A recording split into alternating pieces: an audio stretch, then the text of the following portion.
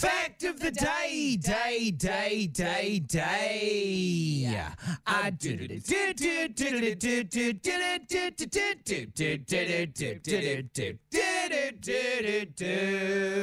Today's fact of the day is about Le Tour de France. Oh, wow, Le wow. Tour de France and the eraser men of Le Tour de France. Whatever happened, side note, whatever happened to that lady that caused that big crash with her sign? Oh, yeah, Did I she don't end up know. going to jail?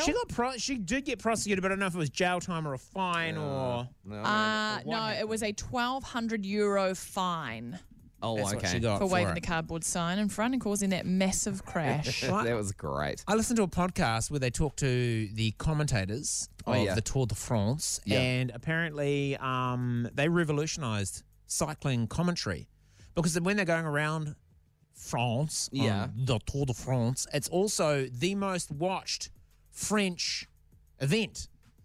Anything that happens in France, it's the most watched around the world. So it's also like this massive tourism situation.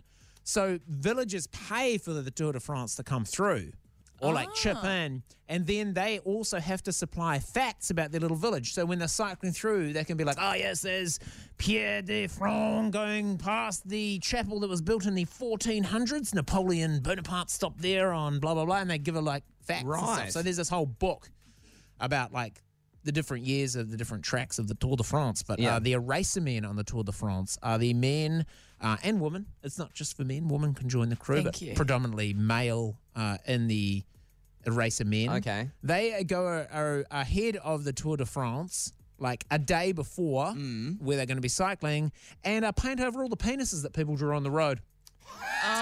Because when people find out that the Tour de France is coming, obviously this huge televised event, and as much as it's about promoting your village and a small chapel or a vineyard that's been there for 400 years, people love the opportunity to write their mate's name and then a big schlong underneath it. A good old classic C&B. Yeah. Imagine Tour de France is happening. Yeah. They're like, oh, yes, they're entering the field here. There's a vineyard that was established in 1400, produces a lovely Bon Schlong Franglais. Yeah. It's a French wine. Yeah. And underneath it says, Carl Fletcher goes skint on garlic bread on the road. And then I'm standing there with my arms folded like that guy at that Pakistani cricket game that's in the memes. Yeah. And everybody around the world sees it. Yeah. So there's, comics, local comedians and gags.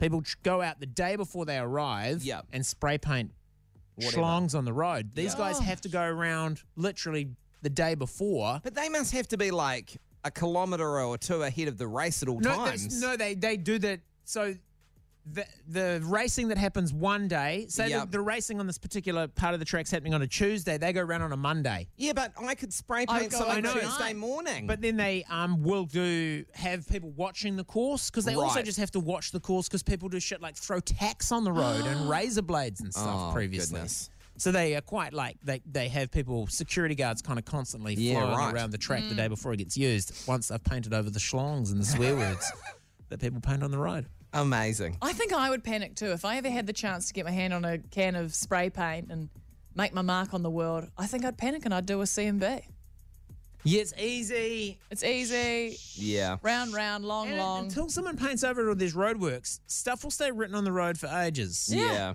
I remember Gary Fotheringham got married just down the road from when we were growing up. Yeah. And someone wrote, toot, toot, just married. I think they'd been married for bloody 10 years and people were still driving past tooting. Probably got divorced in that time. Because of the toots. Painting over it. Wow. But yeah, it'll last on the road for ages. So today's fact of the day is the day before the Tour de France route for that day, a team of people go around painting over all the swear words and genitals that people draw on the road with spray paint.